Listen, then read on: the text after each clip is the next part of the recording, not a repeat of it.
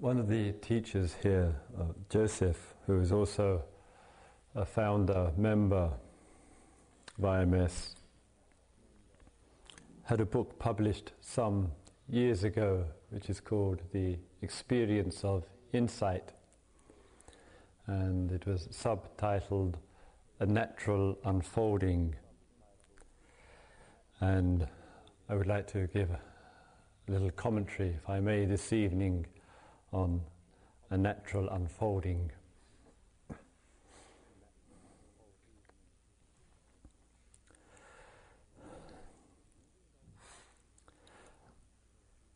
Living on one side of the Atlantic and paying infrequent visits to the other side of the Atlantic, most of the news that one gets is, of course, through the media, which is probably the worst place of all to look for news. And the other is through one's friends who write letters. And to some degree or other, rightly or wrongly, I've been forming an impression of what I would consider something of a rather alarming trend which is taking place in the States and has its counterpart in Europe and in England. And the trend which seems to be taking place is an upsurge in self-interest, and having with it a political and social philosophy which tends to reinforce it again and again. And one of the things which I've been hearing about is that in colleges, in schools, in universities, there is this tremendous striving to get on. And so one of the major motivations behind being in college, being in university, is to get good grades. And to get good grades in order to get a good job and to establish oneself in a career which is going to enable one to secure the largest possible kind of income and influence. And there's a whole kind of rationale which goes along with this form of thinking that if one really works hard through the educational process and enters into a career, that somehow or other this outlook and this way of thinking is not only good for oneself, which is questionable enough, but it's good for one's society. And so there is this encouragement which is taking place. And as a result, there is often, unfortunately at this time, amongst young people, a real neglect of social issues, of peace issues, of issues which are about the real quality of life. Of course, there are exceptions to this, but generally there seems to be this pattern towards profit, privilege, power, position, and so forth. And I've even heard, which is perhaps even more alarming, that there's a new kind of status amongst young people here, and that is in joining the army. This I found remarkable, whereby young people are putting on the uniform, and it's becoming a new kind of symbol for one's position. And again, it reflects a kind of social trend and pattern towards very conservative type of thinking, with self-interest being the primary motivation. And one has the same kind of equivalent in England. And all of this, I would say, is in contrast to what I will speak about in a minute, which is a natural unfolding. And one has this equivalent in England. And just recently I went to meet with a person who is the foremost speaker, one might say, on green politics in Britain, and I had an interview with him, a man named Jonathan Porrid. And he was telling me that the Ecology Party, which I would consider one of the more thoughtful political movements in the West, was contesting a by-election for a Member of Parliament in Britain. And rather than appeal just to self-interest, they took up two issues. They took up armaments and all that is implied in that, and the direct relationship of armaments to poverty. How this massive and relentless expenditure on armaments already is responsible for the loss of millions of lives on this earth, already has caused a catastrophe, let alone what it may do in the future. And they contested this localist by-election for a Member of Parliament. Some 60,000, 70,000 people had the opportunity to vote in that particular election. The Ecology Party campaigned on these two issues. They also engaged in some fasting. They brought a great number of supporters to engage in door knocking, and the result was they received 250 votes. It's a kind of reflection of a situation where there is this strong appeal to self-interest, that you can be anything you want, you can get anything you want, it's there for the asking, it's there for the getting, and as a result of that, it produces its own blindness. When one is going against a natural unfolding, I would say it shows itself in our living situation, and I'll bring it back to our practice and retreat here, shows itself in two major themes in life. One is the pursuit of knowledge, and accompanying that pursuit of knowledge is the act of will. And that bring these two to get together, which are nourished and fed and encouraged through all the competitiveness that one goes with it, the mind can be directed upon a certain course of action. And in the center of all of this knowledge and this will which is expressing itself, all too easily and frequently tends to be self, me, I, ego. And one can't effectively see beyond that. And so when one gets young people, inexperienced in life, and often their sensitivities been dulled by all the things that dull the sensitivities, these two, this knowledge and will, becomes predominant, and one pushes hard for success in life, and in that pushing hard, one misses life. One is blind to life. And as a result, the politics of protest, the politics of concern, the expressions of awareness fade into the background. And certainly much can be gotten and gained in life through willpower, through knowledge, through information. But whether it's the way to work intelligently with life, that's another matter altogether.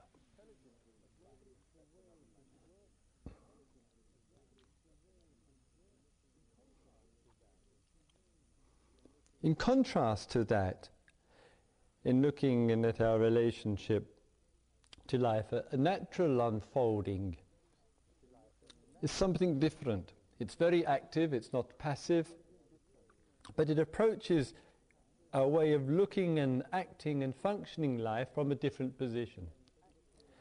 And what tends to happen in a retreat situation, in coming in here to do some meditation, we bring in the models and the values that we have, and rather understandably, we, as it were, impose them into this kind of situation. So perhaps we've come from this idea of success, and success contrast with failure, of having rather than not having, of the use of the will with information and drive. And we think, well, this is what we've learned, this is what we've been told success is all about how people become successful. And so we come into a retreat and we implant it into this situation. And so we feel, well, here I am, whatever that state of mind, body is, and this is where I can get to, and I'm going to do what I can to get to this place. That's the way we know. That's what we think living is all about. And we bring that in, and so we have as some kind of ideal or objective this peace and harmony and bliss and compassion and all these other nebulous things. And this is this is what we're going for. We bring in the determination and the expectation which comes, and we find that the more we push ourselves, the harder we force ourselves, we produce the opposite. Instead of producing peace, we produce pressure. Instead of producing relaxation, we produce tension. Instead of bring about clearness, we bring about confusion. Instead of having the feeling that we're getting somewhere, we end up with the feeling that we're not getting anywhere. So in other words, some responses to life of applying one's intention to do with information, etc., is of value and is appropriate. One brings it into a fresh situation, and particularly the spiritual field, and it just doesn't work like that. Another different way of relating. And so areas in life where you and I find ourselves coming up against the wall in some way or other, and we find ourselves reacting or responding to something in the same way, and we're still coming up against the wall, then it means that we're going about it unskillfully. We've got to find out, well, what's an alternative ways of doing things.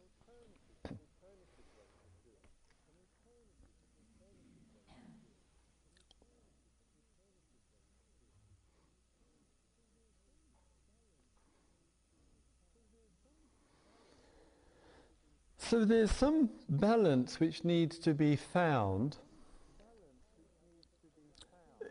with regard to finding out what a natural unfolding is. And very easily it can sound to be a rather passive or waiting for something. But rather it's finding the balance between what's one's willpower and what that means, what is right effort and what that means, what is indifference and apathy. And to some extent the condition of our mind very easily moves between all three of these. And so you look at the course of today, how your practice has been going today. What's the features, what's the characteristic of your meditations today? And we rather have to look as hopefully, as honestly and clearly. What's been the condition of my meditations today? What have I actually been experiencing today? Not what I would like it to be like, that's another whole ball game altogether, but what the actuality of it is.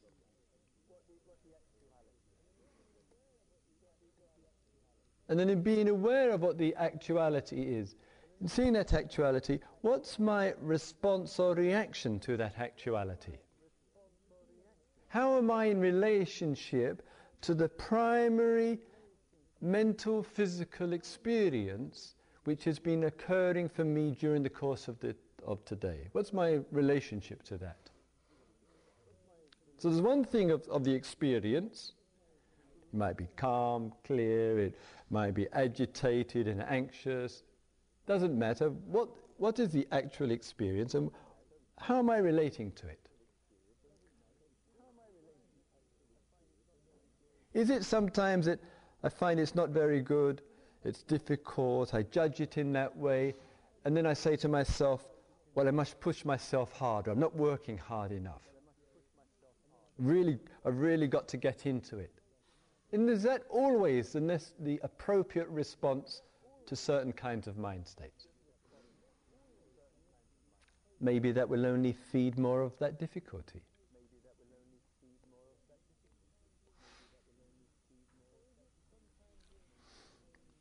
Or is it sometimes say we'll experience something, some mental experience which is occurring, and we just tend to judge it far too quickly. We don't give ourselves a time and opportunity just to be aware of what we're experiencing. And in that judging, it's good, it's bad, it's right or wrong, I like it, I don't like it, we tend to lose in the judgment the opportunity just to be in touch with, just to feel what we're feeling. And all of that is an opportunity for us to regard, difficult as it may be, what we are experiencing as a natural unfolding.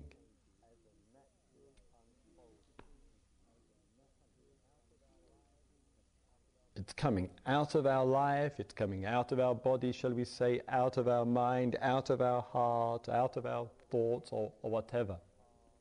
And that which is occurring is coming out, and to see that just for itself as part of a process which is taking place.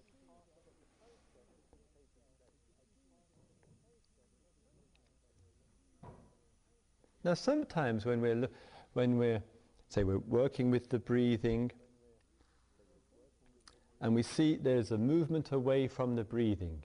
You know, if you're in the course of a sitting, if you're 1% of the time with your breathing, then that's a remarkable achievement. People say, I've been saying during the day in the group interviews, I'm about 2% of the time with the breath. This is phenomenal.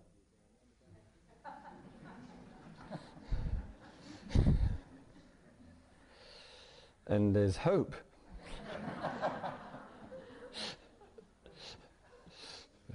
We have to anyway.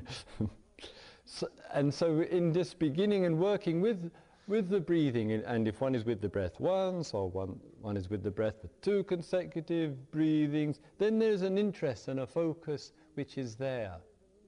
There's something to work with, something to develop, not something to push, but something to develop and cultivate in a quiet way.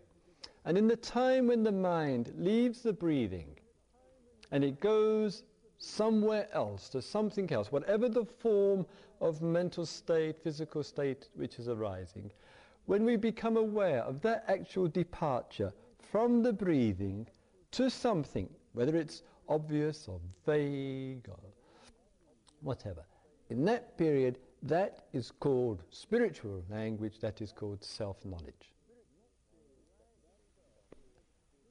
So life itself and the meditative process itself has, as part of this natural unfoldment there, both the capability of developing a focused and attentive mind for all the value that can give to a human being, and equally significantly being aware of those departures from that focus of mind to see what is the self-knowledge which is arising.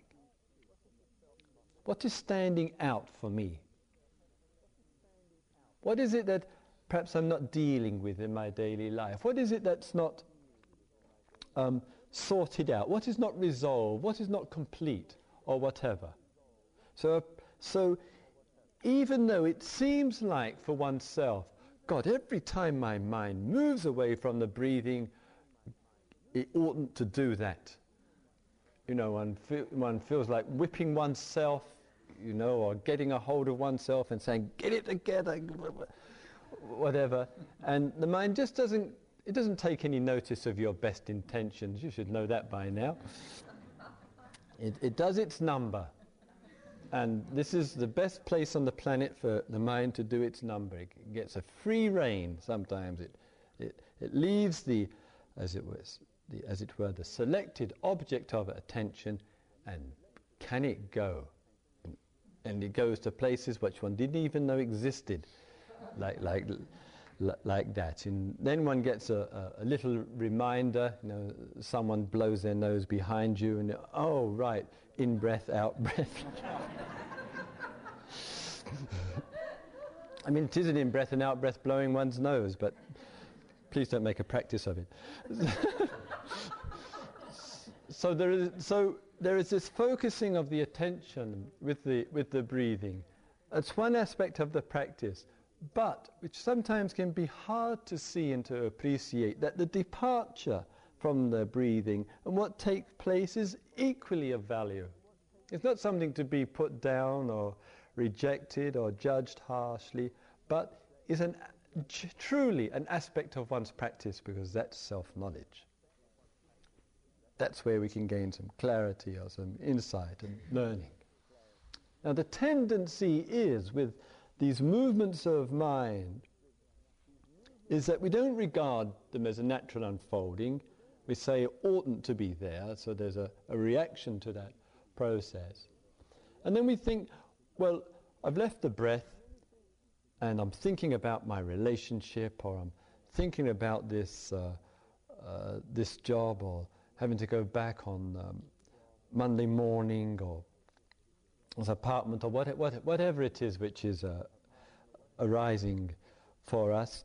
And we think, if I think a little bit more about it, then I'll really come to some answer. I'll come to some clarity about it. And so there's this tremendous temptation that one has started some thinking, some fantasizing and some projection, and then one's going to make it all clear. So one has this peculiar logic. I start off with confusion. If I add more confusion, I'll become clear. And one wonders how confusion built upon confusion is going to result in anything else but the doubling and the tripling of confusion. This would seem to me a logical extension. But we don't think that. And so there's always, within the thinking and the departure from the breathing, just enough variation to keep us stimulated. You see, sometimes when it gets very repetitive, then we get really fed up with it, and then we come back to the breathing. But there's usually just enough entertainment going on there, in which one's self can be in the center of the stage, usually playing either a victorious role or a victim role. And one can have that continuity of philandering about in one's mental muck.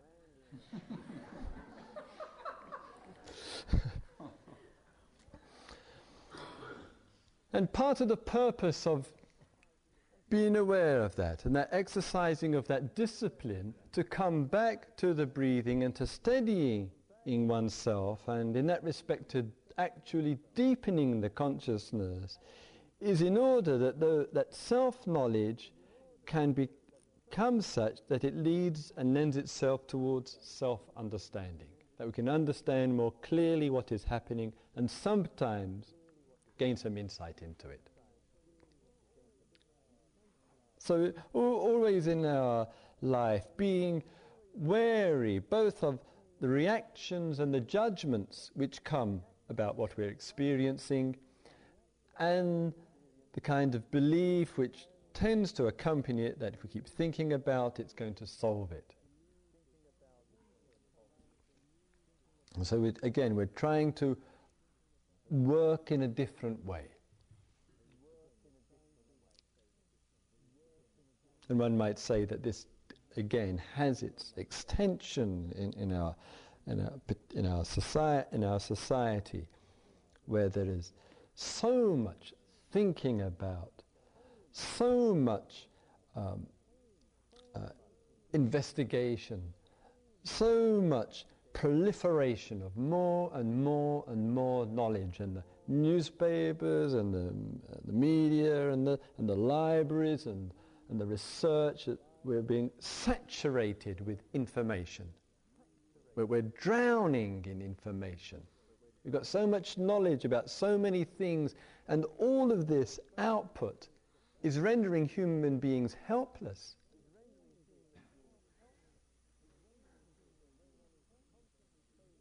And so when one is constantly faced with new information and new events and new stories, one ends up feeling, well, what can I do? The situations are so big, the situations are so urgent, I am so small, how can one do anything? And so one is suffocated by everything that's pouring into one. That's the danger of knowledge. And some of the issues of the world don't require a tremendous amount of knowledge. They require an awareness, a sensitive awareness, require a spaciousness in one's mind, and the simple use of knowledge and the capacity to apply that sensitive knowledge.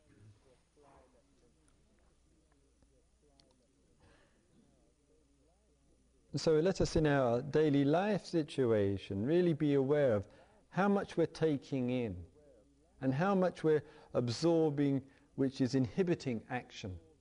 And if it does, better to be without that knowledge, without that information. Better to open oneself up inside to the degree necessary to be able to extend one's understanding into life.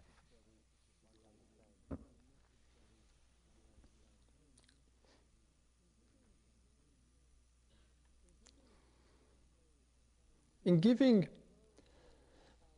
and exploring ways to find this sense of balance and the use of will on the one side, the reaction to that on the other side, which can show itself in apathy and indifference, trying to pilot a middle course, a middle way, and this particularly applies itself in practice and meditation. And one of the things which occurs in the process of the practice is that it seems initially, as it is really, very formalized.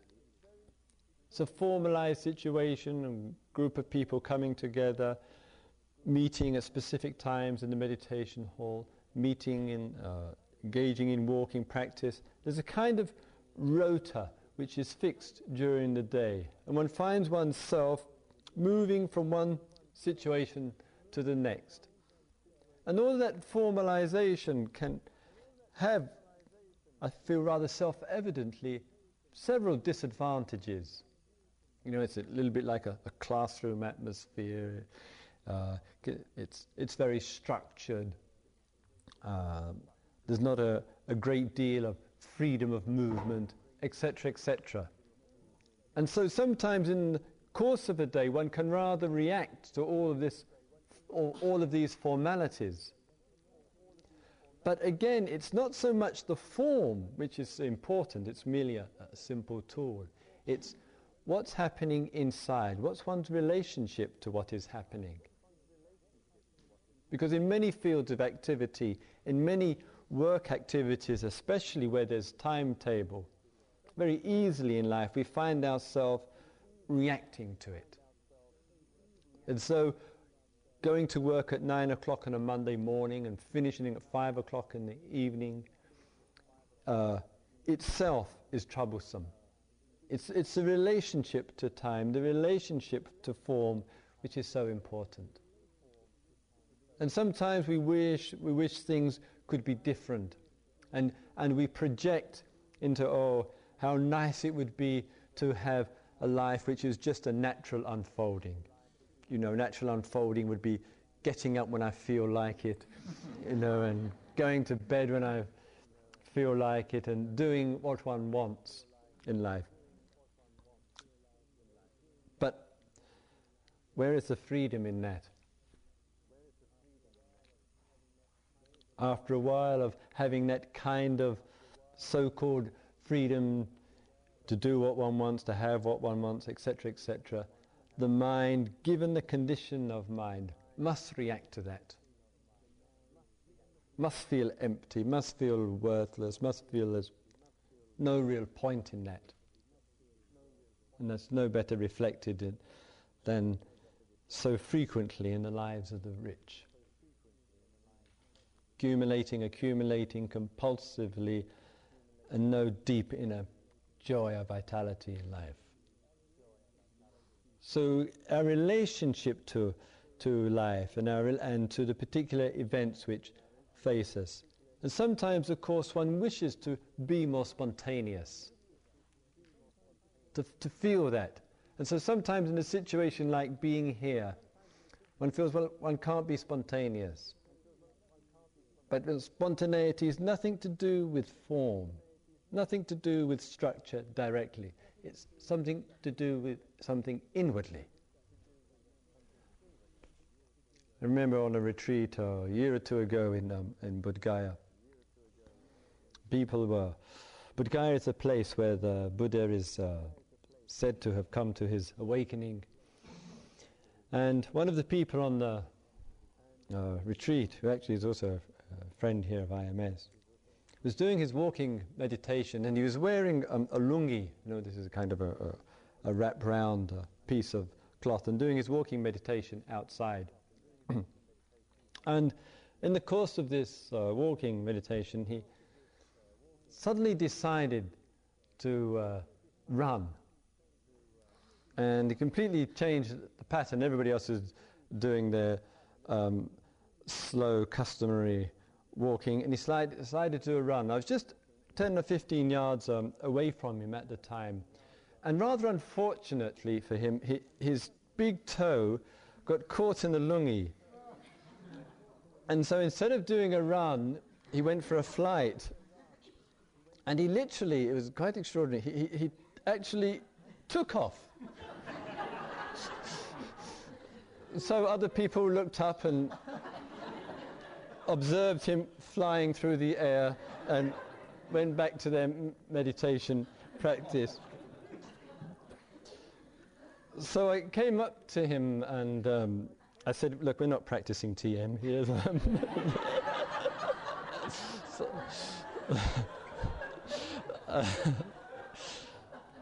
And he said to me, I just decided, he was nursing a bruised toe, the poor chap. He said, I decided I just had to be spontaneous.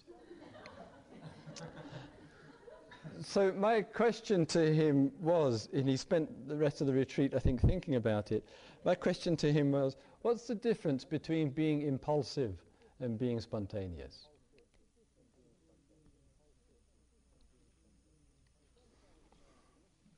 And sometimes now, don't look to me.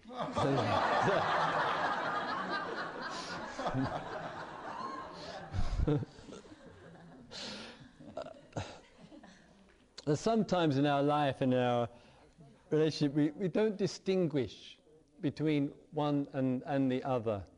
And certainly spontaneity and the understanding of that and natural unfolding in life, those two are very much akin, run very much close together. And impulse and will tend to run close together.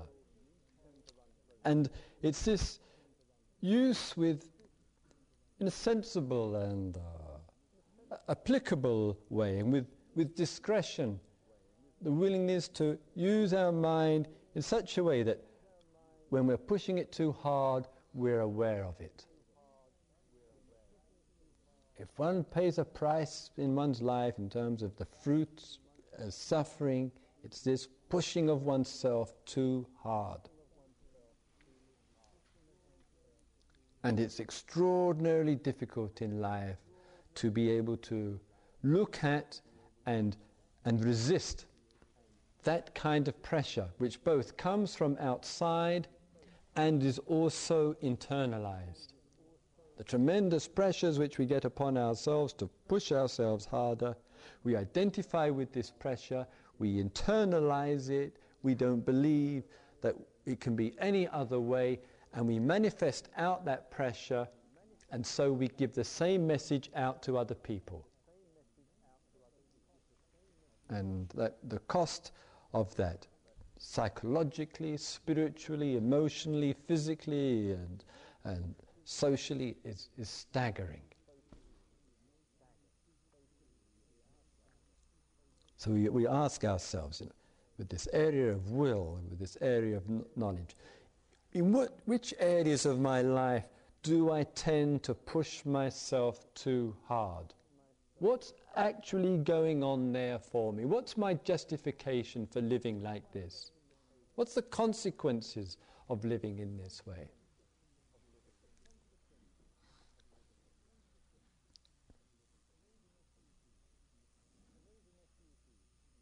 And those are not easy questions to ask oneself, because it brings immediately to our mind areas which we have to look at and have to explore and get that, as the Buddha said so frequently, find and establish that middle way, to really make that balance an effective tool for our whole existence. And sometimes it's this background factor which makes us push ourselves too hard. It's the idea that if I don't, I'll stagnate. And there's a real fear in us that if we don't push ourselves hard in life, we won't get anywhere. That we'll slip back, we'll slide, we won't be useful, we won't be effective. And that kind of fear makes us keep pushing. Or it's the pushing hard because somewhere in the back of our mind we have the idea that if we push hard, people are going to respect us. We're going to get some real acknowledgement from other people. We're going to show to them that we really are somebody, that we really have accomplished something. And so the motive itself goes unquestioned, so we bring in this driving force, we push ourselves hard, and it's all to achieve the approval of other people. That's the real motivation behind it, or to prove something to oneself, or to our parents, or whoever it might be. And it takes courage to question that way of living. It takes courage to look at those fears of failure.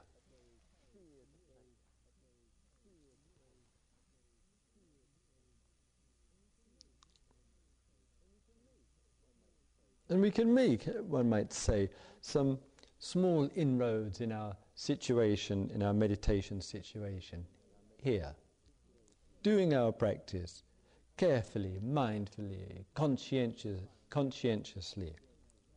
Participating in the rhythm and the flow of the day.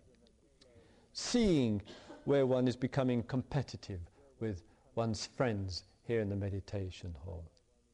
Seeing where one is using this force of determination rather than just developing that effort, that right effort for that moment-to-moment attention.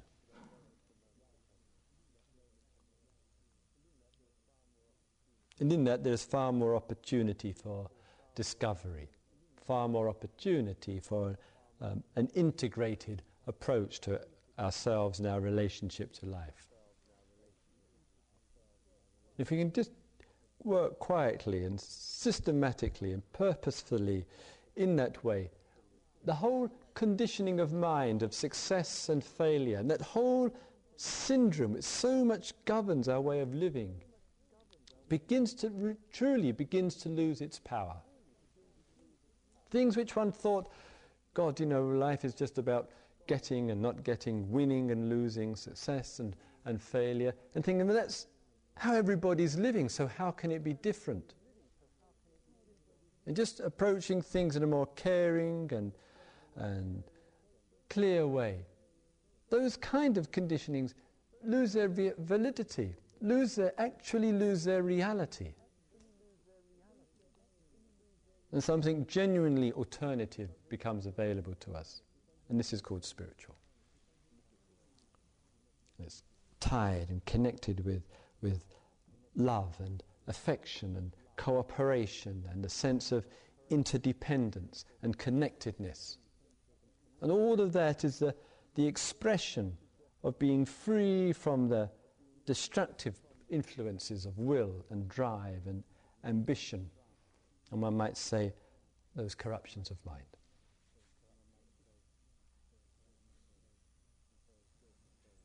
And so, as Joseph very wisely put it, the title of his book and the early issues which were published, an experience of insight and natural unfolding. And this practice and this way, which is so much, as you see, free really of so much of the religiosity, and is kept as reasonably as clear and simple as possible, is all about getting a sense of a natural unfolding, in which there is an appreciation and acknowledgement of when one is with the breathing, when one is not with it, when one is with the walking experience, and when one isn't with it, and regarding the totality of one's experience as something worth looking at, working with, discovering, and finding out the reality of.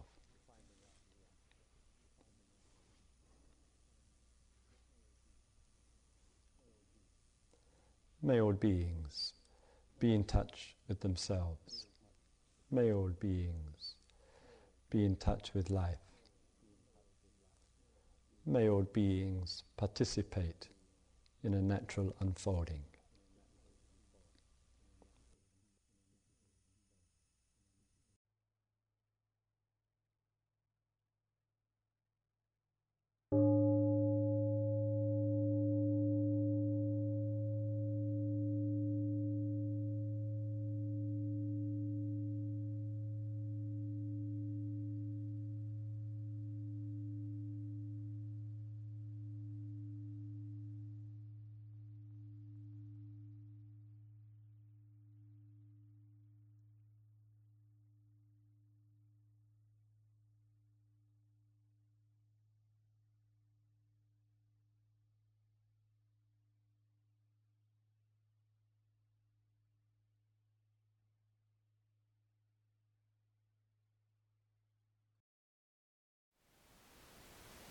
Thank you for listening.